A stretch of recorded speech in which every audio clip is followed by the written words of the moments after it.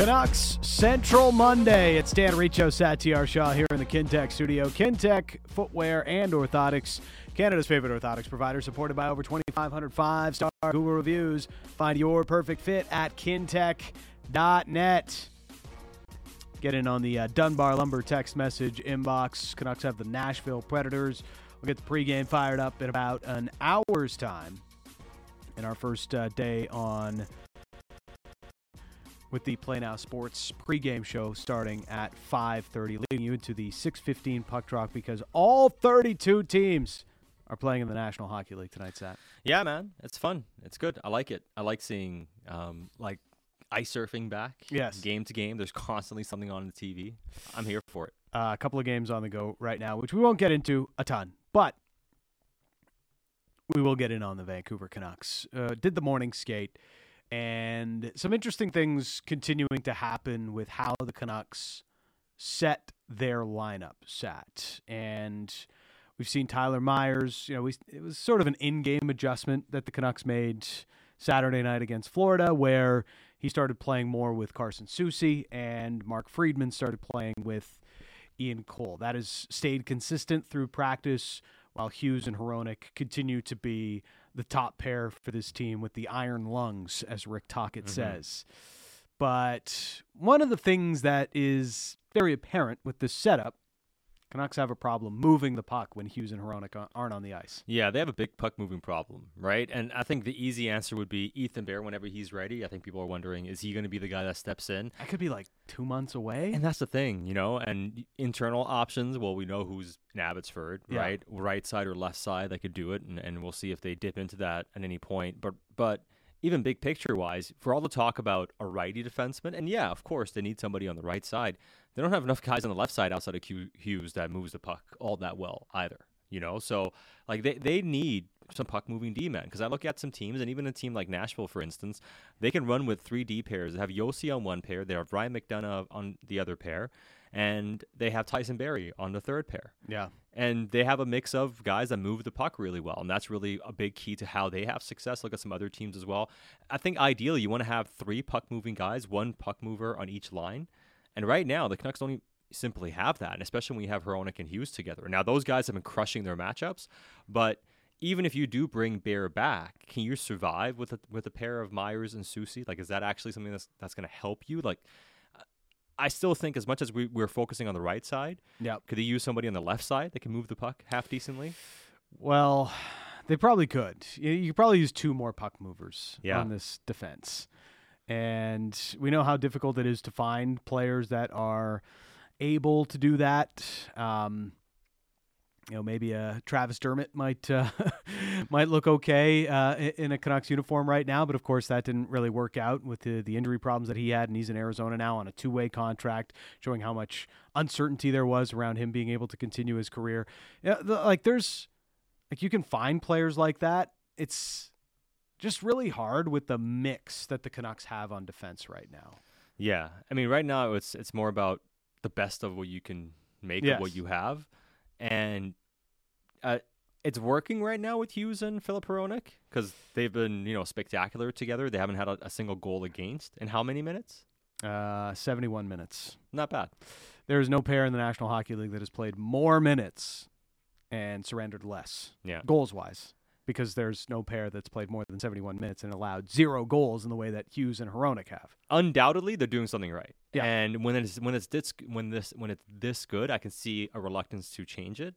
But the Canucks are also getting absolutely caved in when those guys are not on the ice. Yeah, is the juice worth the squeeze? That's kind of what I'm wondering right now. Yes, they work so well together, and the numbers bear it out. Of a team that's been heavily outshot so far this season. Yeah. That has given up 35 shots on net in each of their last 4 games. You have Hughes and Hronek, who are still running at a 55-56% clip in the shot share. So that's pretty good. But it also tells you how much they're getting caved in when they're not on the ice. Because the flip side is, hey, you're running when those guys aren't on the ice, you're getting outshot 2-1. Yeah. Basically. And that's not something that you would like to see happen quite often. That's something you need to change. And I don't know how you change that unless you split them up, because we know Hughes can play with almost anybody. We saw him have success with Noah Juleson towards the end of last year. So would splitting them up allow this team to better spread out those minutes, be able to not get caved in when they're not on the ice? Yeah, and I think partly it's something that might be inevitable to some degree. Yeah. But at the same time, so they win the game against the Flyers. Panthers last game, and they were pretty close against the Tampa Bay Lightning. A couple of mistakes. We know, Tyler Myers made some mistakes, but I think those Myers mistakes can happen regardless of who he's partnered with.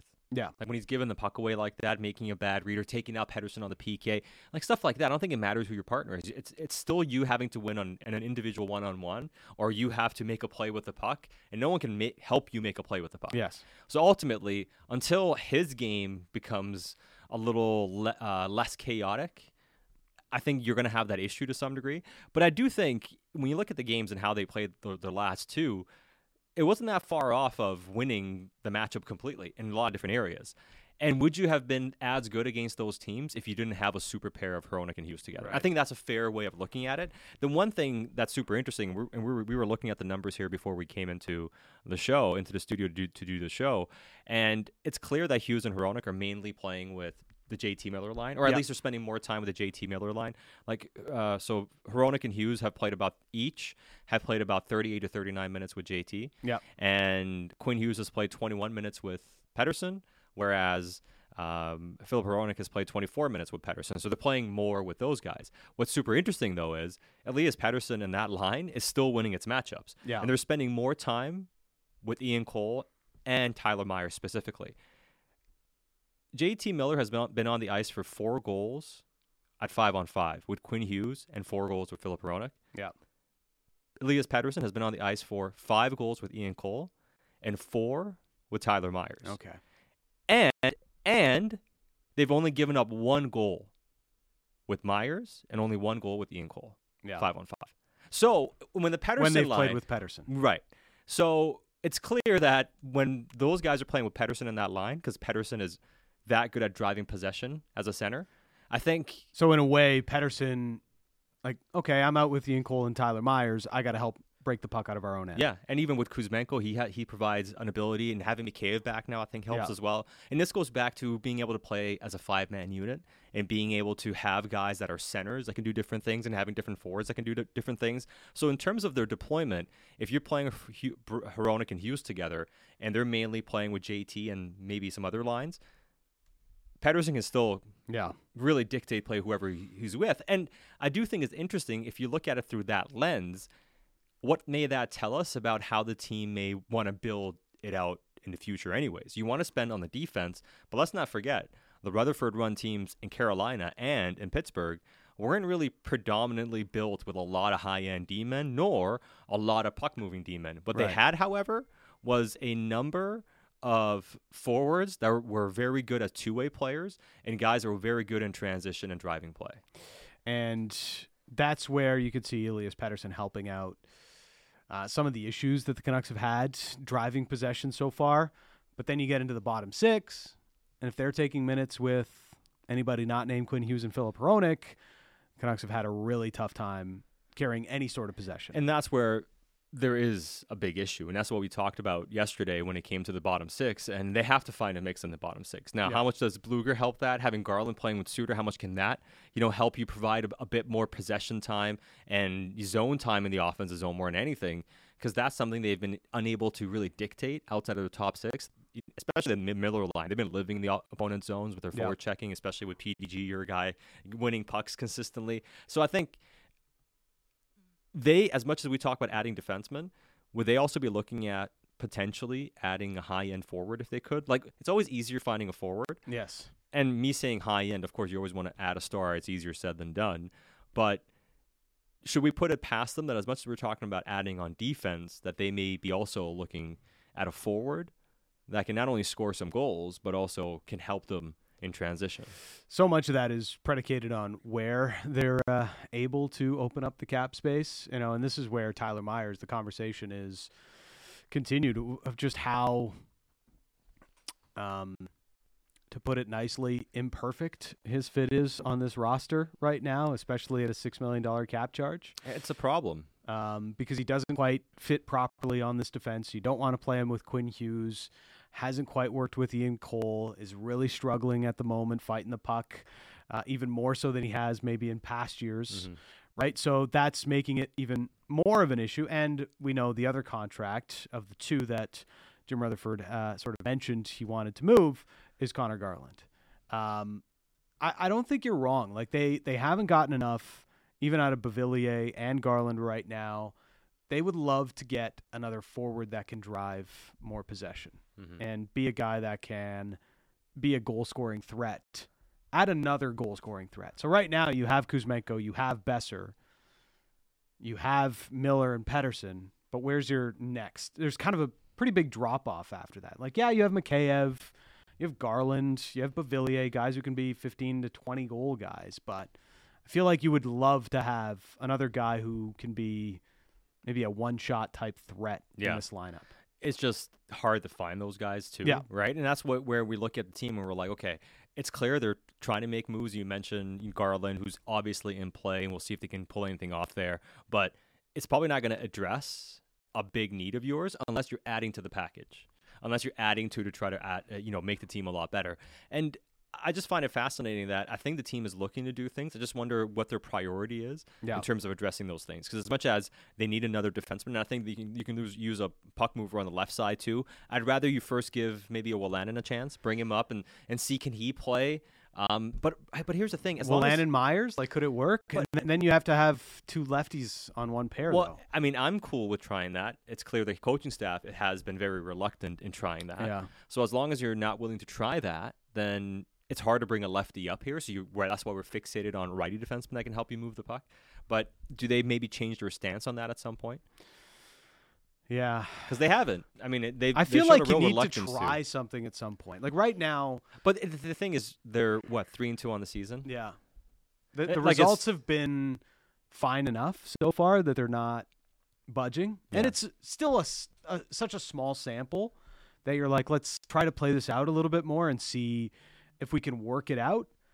But could you go with Wolanin Myers as your third pair, have Soucy and Hughes play together, or Hughes and Hughes and Cole play together, and then have one or the other play with Filip Hronek? Yeah, I mean, until I see it, I just don't even consider it.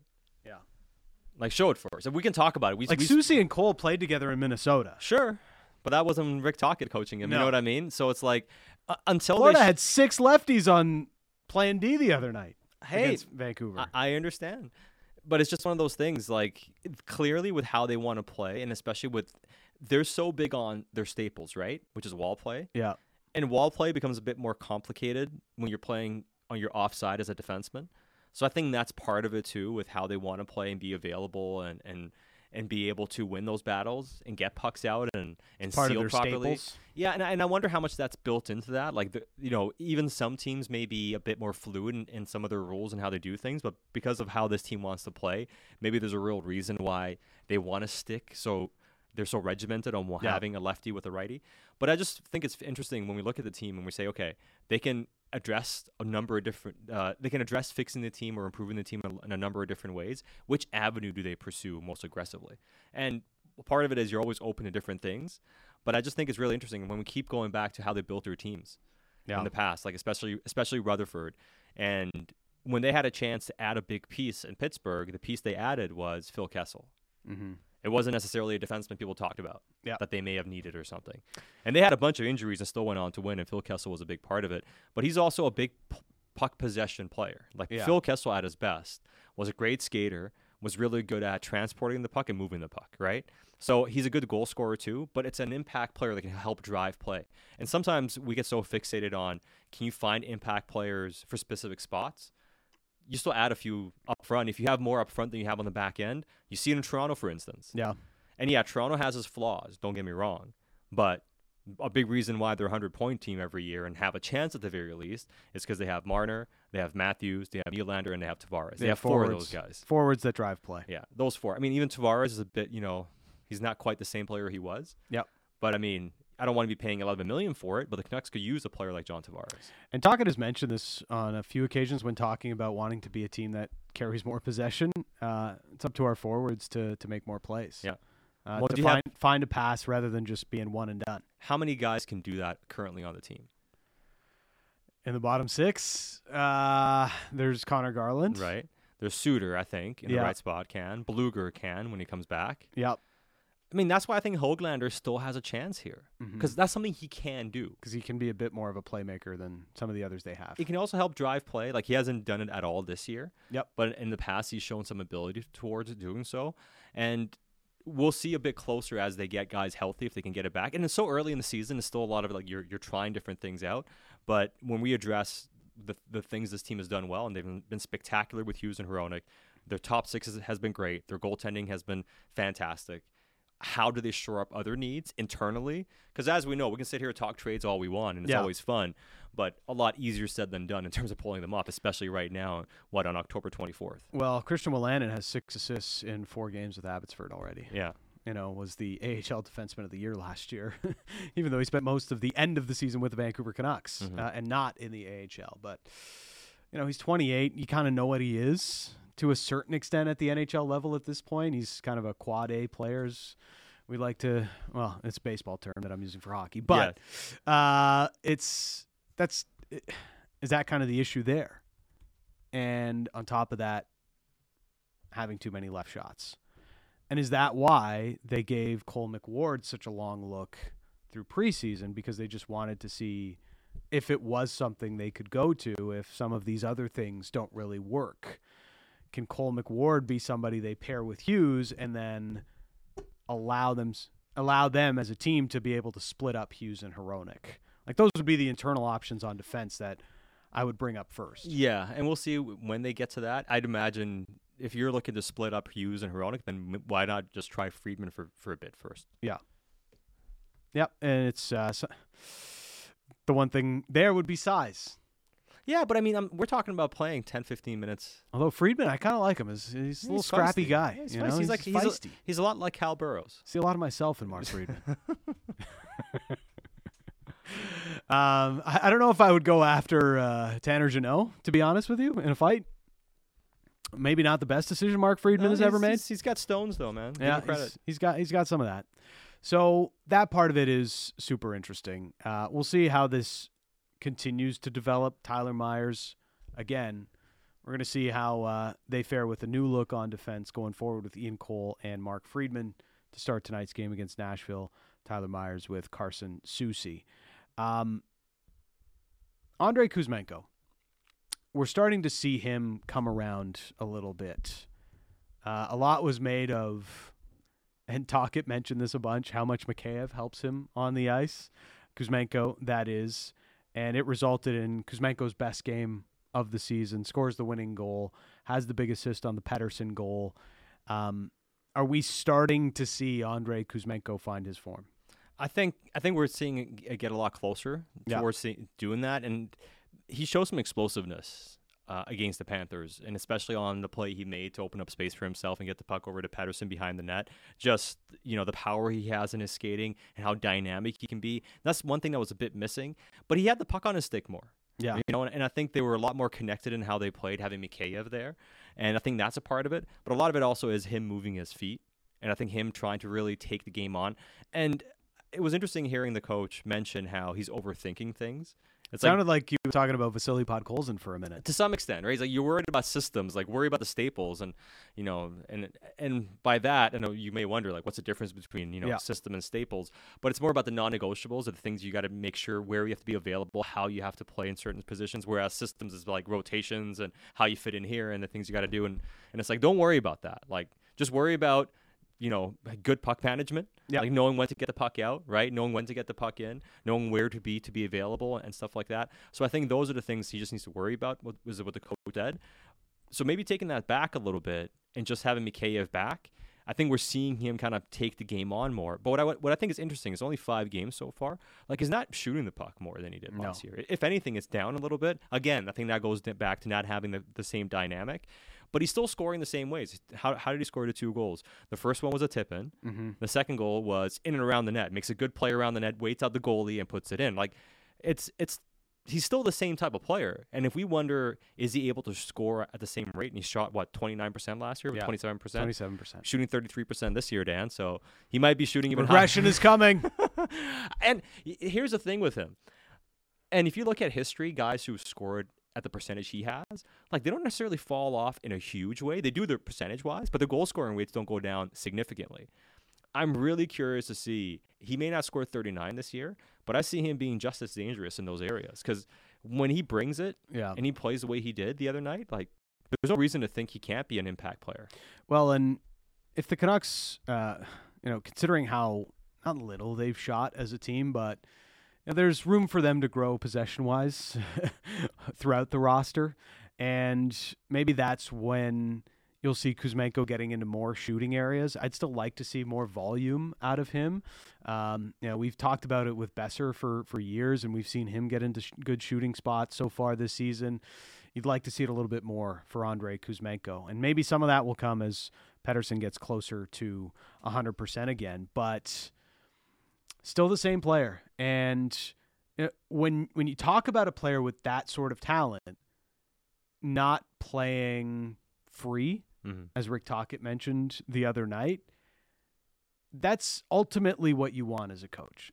Yes, Tocchet wants to play a style that doesn't give up a ton, limits mistakes, plays well defensively. All of those things are true, but he knows there's some players you got to give the freedom to improvise and be the offensive dynamic players that they can be. And Andrei Kuzmenko is one of those guys. Yeah, he certainly is. And I mean, I think the coach has, even though he's been tough on him, he's never really alienated him. No. And he's usually responded in a positive way. I see, because honestly, there's been a few plays this year where Kuzmenko's kind of been the conscience. There's a few plays, especially against the Flyers, where I thought Pettersson really struggled, right? And Pettersson, like we mentioned, doesn't look like he's physically at his best, and he still has 10 points in 5 games, which is just shows you the type of level of talent that guy is. But I thought Kuzmenko a few times was covering up Pettersson's mistakes. Yeah, I think there were some times he made some really smart reads defensively. Got sticks on pucks defensively. Was in the right spot and made the right reads on rotations. Like, I'm seeing a player trying to do all the right things and honestly showing it and showing growth in those areas. So he's never going to be this massively impactful two-way player, but it seems like he's trying to make an impact in that area. He's trying to show that he's capable. And when you have that type of mentality, there's no reason why you would doubt a player coming through. It's Canucks Central, Dan Riccio, Satyar Shah, 650 on the Dunbar Lumber text message inbox. We'll get to some of your texts as we get closer to puck drop with the Nashville Predators. Coming up next, Irfan Gaffar, his take on the Canucks so far this season and what could be happening next with this roster. That's coming up on Canucks Central.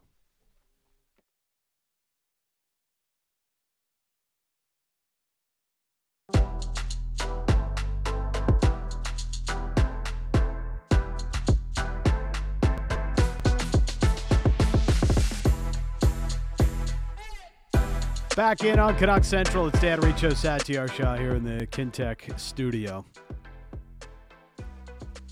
A lot still to get to as we get closer to puck drop in Nashville. Canucks and Predators closing out their 5-game roadie. Let's bring in our next guest, Canucks Insider. He joins us every Tuesday. It is Irfan Gaffar. What's happening, Irf? Dan, why are you so negative? How am I negative? Someone on Twitter, @1CanadianHustler. What a handle. Why is Dan so negative? Every single comment. What did you do for the first 30 minutes of this show? I guess I just blasted the team. I don't recall this myself or what comment it might have been. I think because he wanted to break up Hughes and Hronek. Oh, yes. There it is. Yeah. Hey, man, when good things happen in this city in defensive pairings, I think you just let it happen. But would you not get Hughes can kind of carry his own pair, you know? I think I could play with Hughes and he'd still be okay.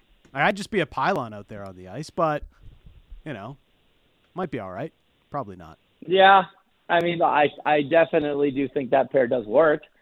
If it ain't broke, don't fix it. They look good. I mean, and then obviously with everything. Well, it works. It's just what everything else happens on the ice when they're not together. Like when, Tyler Myers is on the ice.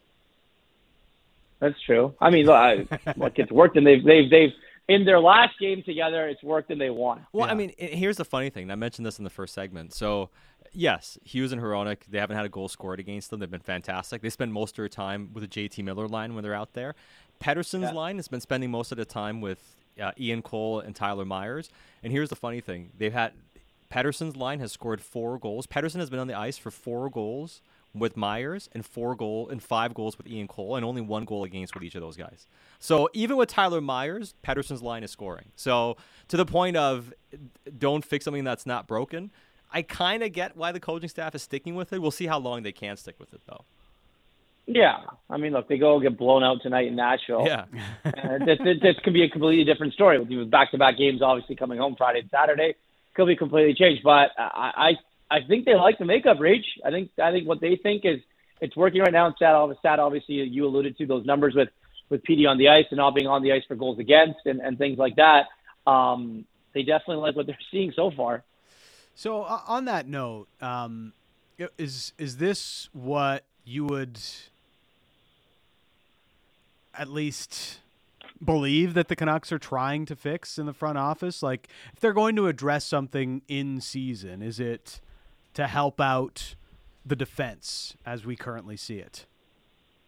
Yeah, I think that's an important thing that they want to try and address. I mean, it's something that we talk about every single week. Mm-hmm. Something that everyone talks about every single week or every single day for that matter. And they definitely hear the noise, and it's something that they've wanted to address and have tried to address over the last little while. But as of right now, things are okay. It's still tough to make a move. Obviously, we saw the kind of let's call it a minor league move. I mean, Mark Freeman, he came in and played and things like that, but it's definitely not, not an everyday NHL defenseman or something that they're actually trying to address with that position. I still think that they want to do something. It's just a matter of time. I think so too. The only question is, as much as yes, I think they want to improve the team more than anything else. And yes, the priority obviously is to add another defenseman, a capable top 4 guy that can also move the puck. And maybe part of that is Ethan Bear. When he becomes healthy, you bring him in, so you're not as desperate to make a trade because you think that at some point in the season you can add a player off of free agency when he gets healthy to at least give you something. But and we talked about this before the season as well, I don't think they're opposed to adding an impact forward if they can do as well. Now, again, it's very hard to do right now. And with Connor Garland's situation, it's very complicated. But in terms of priorities and what they're open to do, I think if they add another forward that's a good two-way player, that would also help the team in a big way. I think so too, but also with adding guys, you're going to have to subtract somewhere, right? So it's going to have to be. Yeah. It's going to have to. It's who's going the other way, and and who are you trying to acquire, and what are you going to have to give up? Because if you're valuing a high impact forward, the other team that you're trading to obviously value someone else on your team pretty high as well, or they're going to want more pieces. So that's obviously the other question is what are you willing to give up in order, or how much do you value an asset on your team, and do you deem that player expendable? Yeah, it's so much of this is still centered around moving guys. The Garland one has been the story that just won't go away, and we heard again last week that his agent was still aggressively calling around to see what moves could be out there for this team. Do you see this as being any closer or further away from some sort of decision on Connor Garland? No, I think that obviously Moldaver's doing his job and trying to facilitate a trade. But, I mean, if it hadn't come in the summer when they really, really tried, then he switched agents, and obviously that came out, and it hadn't come right away when all that happened, we're still probably in a status quo period where there's nothing really going on until something happens. I mean, look, other teams around the National Hockey League, Connor Garland's on a pretty decent number, right? And the Canucks aren't just going to give him up for free. I mean, well, they would like to, but I don't think that's going to be the case. And another team, if you're taking on that much salary, you're probably going to want to give some back the other way. Well, So it's a difficult move to make. Well, it's very difficult to make. And I mean, like we've been over this so many different times, but even look at the teams that have been mentioned, the Capitals, it's money in and money out. And people look at it and say, well, why not Anthony Mantha? He makes 5.7, right? He's a UFA at the end of the season. But the thing to keep in mind with Connor Garland, because he has 2 more years left on his contract, no team wants to take that on by using their available cap space next season. Yeah. Which by that I mean they want to give you a contract back. They want to give you something that goes off their books next year and the year They don't want to after. give you an expiring deal. They want to give you something with term on it. Exactly, because that expiring money is what they want to use to improve the team in other ways. They want to acquire Connor Garland by shifting, reallocating funds, right? And what do reallocating fund trades mean? It's my problem for your problem. Yeah. And as much as you have a problem with Connor Garland, is it better to have the Connor Garland problem or a worse problem from another team? Well, that's the thing. And you just have to look at it, and you look at, we'll call it the problem children. Go look on for other teams and see who's sitting out of the lineup night in and night out, or being a healthy scratch, or getting demoted, or having fights with coaches or teammates and things like that. And there's a short list of players that you could definitely look down the list and say, okay, well, maybe there's a little bit where there's smoke, there's some fire. But I mean, yeah, like to be completely honest on the Connor Garland situation, there's not much happening. Yeah, I guess one team that hasn't been mentioned recently that I wonder if they come back into the conversation is the Chicago Blackhawks. Because they have a ton of cap space and probably do want some NHL level players to be around Connor Bedard at some point, right? So you wonder if that could be something, at least that I've been thinking about as a fit, because we know they were mentioned in the summer as a potential suitor. But what do they want in return to take that on? For a rebuilding team, like Probably what do they picks want? Or a prospect to come along with it. Or something, right? Yeah. Like I would imagine they want something tangible back in return. I mean, the trade in the summer that was being discussed, or at least being rumored, the Canucks trading down In the draft, yeah. from 10 to 19 and maybe moving Garland off. Like, so clearly you're giving them something to do so. They're not looking to do you a favor. Yeah. Nobody's looking to give you the life jacket when you're drowning, No. I guess, right? No. So on the start, they're 3-2 on the season so far. Pretty positive. You know, they could really make this a successful road trip with a win in Nashville here on this Tuesday. But what do you make of the way the Canucks have played so far? They've played well. The defensive top. You don't sound convinced, Irf. If I'm being honest, you don't sound convinced. The top defensive pairing has been unbelievable. The Eastern media doesn't watch the Canucks play until right now. Yes, very good. What else is there? Petey's been great. Yeah. JT Miller's he's been good as well. Brock's obviously off to a pretty good start. You just have to look at the production and what you're going to get out of the third and fourth lines, and can you have them be consistent? Your top two dogs, your top two lines are going to get their points. That's been proven. We're already 5 games in, heading into game number 6 tonight. But that the Petterssons, the Bessers, their top guys are going to get moving. It's what can you get out of those third and fourth line guys. So that's kind of where I'm at on them. Again, it is still early, and if they win tonight, a very successful road trip, obviously. With all the time off they had in Nashville, and then if you get a win tonight, another night there as well, then come home. But if I'm the Canucks, I'm okay with it. And I think the biggest thing is the goaltending. What's kind of really going on with Demko here? I mean, is he going to? I think obviously he's probably going to get the start tonight. But other than that, I think things have been fine. I think the fact that they've won 3 games out of 5 so far, it gives you a chance. And if they're able to actually gain some momentum here, and I think this is a team that needs it for collective buy-in as well, because it seems so far all the players feel pretty good about, hey, like we have a new mentality, we have the right coach, new season, we're excited. But unless you have some success, it's hard to really buy in, because it seems like from what we've heard, especially you hear guys like Besser even, like these guys want to buy in, and if they get enough results, do we just see that happen more and more naturally? Yeah, and I think you look at those 2 losses. You lose in Philly, and then obviously the Tampa game, and then you go back and you get that win in Florida. You're like, okay, well they bent, but they didn't break.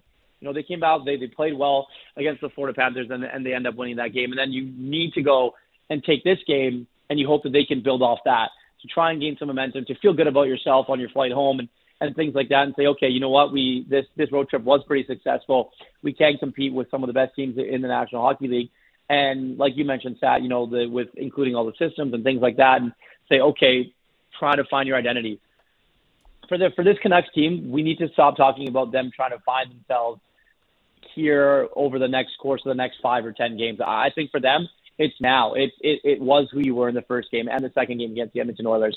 It's being able to come back after 2 losses and get a win. And that's kind of the mentality that Rick Tocchet's, put in this team. And, he's a coach that's not afraid to speak publicly when his players aren't playing well. Mm-hmm. And I think that's one of the things that has the buy-in from a lot of guys that, okay, like if we play like what, then our coach is going to give us what. And that's one of the things that, guys have talked about it as well, that, they're holding everyone accountable. And that's what I think that one of the biggest things that is a big part of the buy-in is the accountability factor. Well, yeah, and he's kind of spoke publicly about giving them a bit of a leash here the last little while after he blasted them in that Philly game, which was deserved, if we're being honest about it.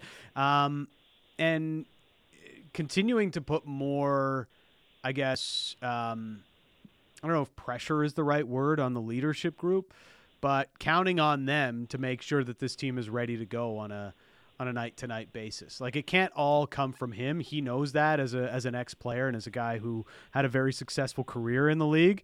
Like, you can't rely on the coach to be the guy that motivates you and gets you prepared every night. Like, they got to do it on their own at some point. I agree.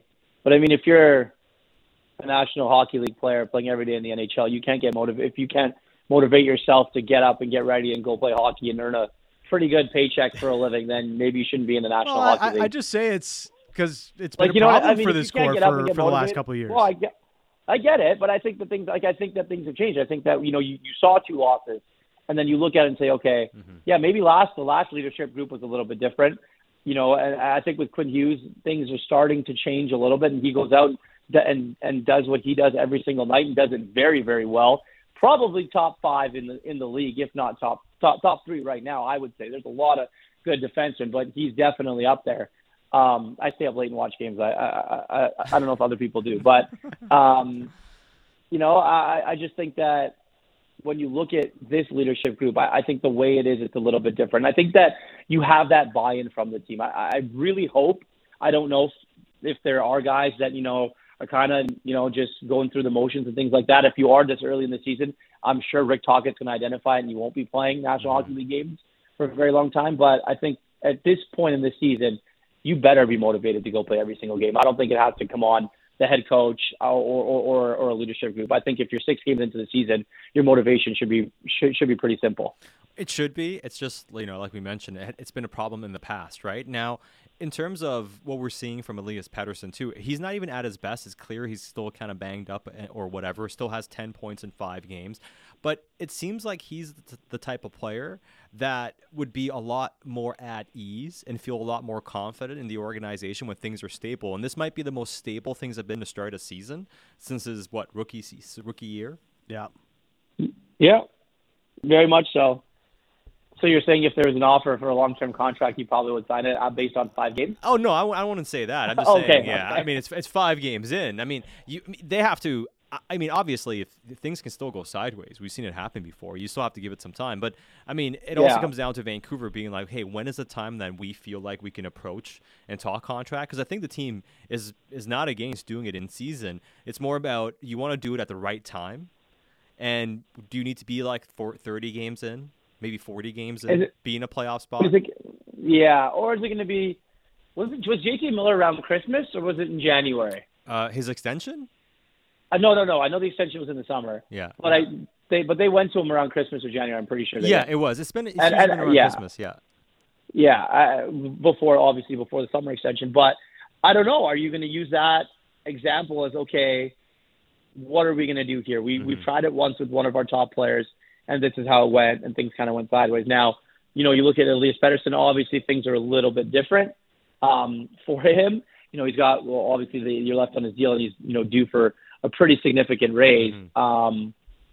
If you're going to table an offer to Elias Pettersson, if I'm the Vancouver Canucks, it's going to have to be one that makes him seriously consider it. Because I think if he keeps playing the way that he does, and you put an offer to him that he doesn't like, or that is something that they feel, I don't want to say offended or disrespected, but they look at it and say, really?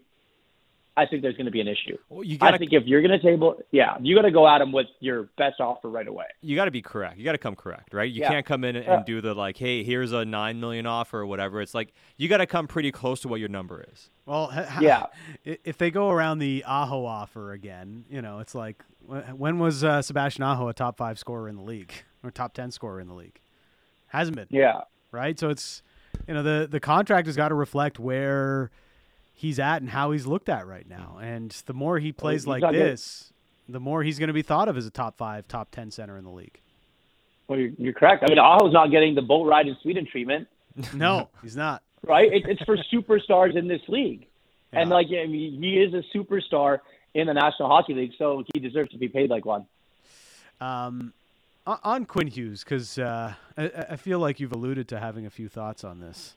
The rankings for Quinn Hughes and him sort of hinting that, he saw them and he's just going to let his play do the talking. I don't really care too much for the rankings. I'm not going to get overly upset about them or anything like that. But I think if you're a Canucks fan, maybe just be happy that Quinn has found some extra motivation to be even better and maybe level up from where he has been even in the last couple of years.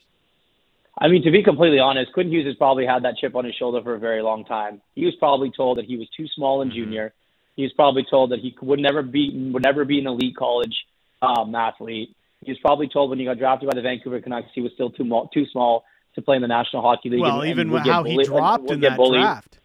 Yeah, and would get bullied. The Canucks were absolutely thrilled when he dropped in that draft to when they picked him, and to even right now after having great seasons, after signing a massive extension, after being named the captain of the Vancouver Canucks, people are still saying, well, Quinn Hughes isn't that good. You know what? Who cares? I think Quinn Hughes has that mentality that, he's going to do it his own way. He's done it his whole life. Yeah, he's probably not as flashy and maybe as skilled as his brother Jack in New Jersey. He doesn't get all the accolades that he does, but he's for damn sure a good hockey player. Probably one of the best defensemen in the Western Conference, other than guys like Cale Makar and Miro Heiskanen. Those 3 young guys are definitely in that category. It's just one of those things. I mean, obviously I say it tongue in cheek and joking a little bit, but there is that bias. There's been that bias for years, going back to seeing how good Daniel and Henrik Sedin were coming up when they were playing brilliant hockey for the Vancouver Canucks, when Horvat was playing really, really good hockey, when Brock was on his tear. It's like, okay, well, are these guys really that good? And it's just that people that watch and people with, quote unquote power and quote unquote privilege and with a platform go in and say these things really don't have the facts or the knowledge to actually go and watch these games and watch how good some of these players are. We're lucky. 7 o'clock games are 7 o'clock games for us. We're done at 10. I get it. You don't want to stay up till 2 a.m. to watch it. But if you can form an opinion based on not watching games or things like that and admitting to not watching stuff, then that's just BS. That's just my opinion. No, I think I agree with you on that. I mean, I do agree with you on that. If you're voting on big awards, then you need to be watching very closely. Rankings, who cares? I mean, they're just rankings. On the weekend, though, are you going to Seattle to watch the Browns beat your team? Here we go. Beat my team. Listen to this guy? I think after a couple weeks in this season, after what Brock Purdy has showed me the last 2 weeks, I think I can declare that we have the best quarterback in the division. Now, that's not a bold statement. Who can't score a touchdown in the red zone. I don't care. Throw it up to Jake Bobo, and he'll make miraculous catches. I'm excited for this game. That's my guy. I mean, obviously, I'm a Browns fan, but I mean, these are 2 good defenses. They're 2 really good defenses. They're 2 offenses that can't really do much either. I know. I mean, I'm going to Seattle on Sunday to watch this because I have to. I mean, the Browns come I'm once happy every for 6 you. years. You get to see your Browns live. Yeah, I got to go watch the Browns. We'll see who plays at quarterback. But I don't know. I feel like the Browns could come into Seattle and smack you guys around. I'm pretty excited. I'm gonna talk so much trash next week if the Browns win. Oh my God! On Tuesday, if the Browns win, oh no, I'm busy. Yeah, you got to show up no matter what. Irv's just gonna mysteriously miss his next hit on the show. Yeah. You're the best. We'll talk soon. See United today? Oh, here we go. Can we hang up? I'm just saying. Harry Maguire. I mean, so your last first, exactly. First of all, speaking of bad quarterbacks, we'll talk about bad center back. I mean, come on. in a must-win game in the Champions League, Harry Maguire with sheer brilliance, that header in the back of the net. So did anybody other than Scott McTominay or Harry Maguire score for United, or is that I hate Harry Maguire, and I'm so happy he scored. Yeah. Actually, I was still angry. I was still kind of angry that he scored. Yeah. I think so. Out of the last 5 goals United has scored, I think 4 of them have been by McTominay and Harry Maguire. Yeah, I think you are very correct. Crazy. We'll talk soon. Thanks for this. All right, guys. Be well. There he is, Irfan Ghaffar. Happy about his Seahawks and happy about his Manchester United, as well as yeah, they're getting results, but I don't know how happy I'd be about their process. Yeah, not great. I thought the process was supposed to be better with the new coach. Hasn't really worked out that way. They got a lot of unserious players, but they're still winning. I mean, give them credit. Maybe it comes together. Still in wait-and-see mode as well with the Vancouver Canucks, as many of us are. It's Dan Riccio and Satyar Shah. When we return, we'll get in on the Canucks Central pregame show as the Canucks are set to take on the Nashville Predators. We'll join up with Sportsnet Pacific as well, coming up at 5:30. That's next on Sportsnet 650.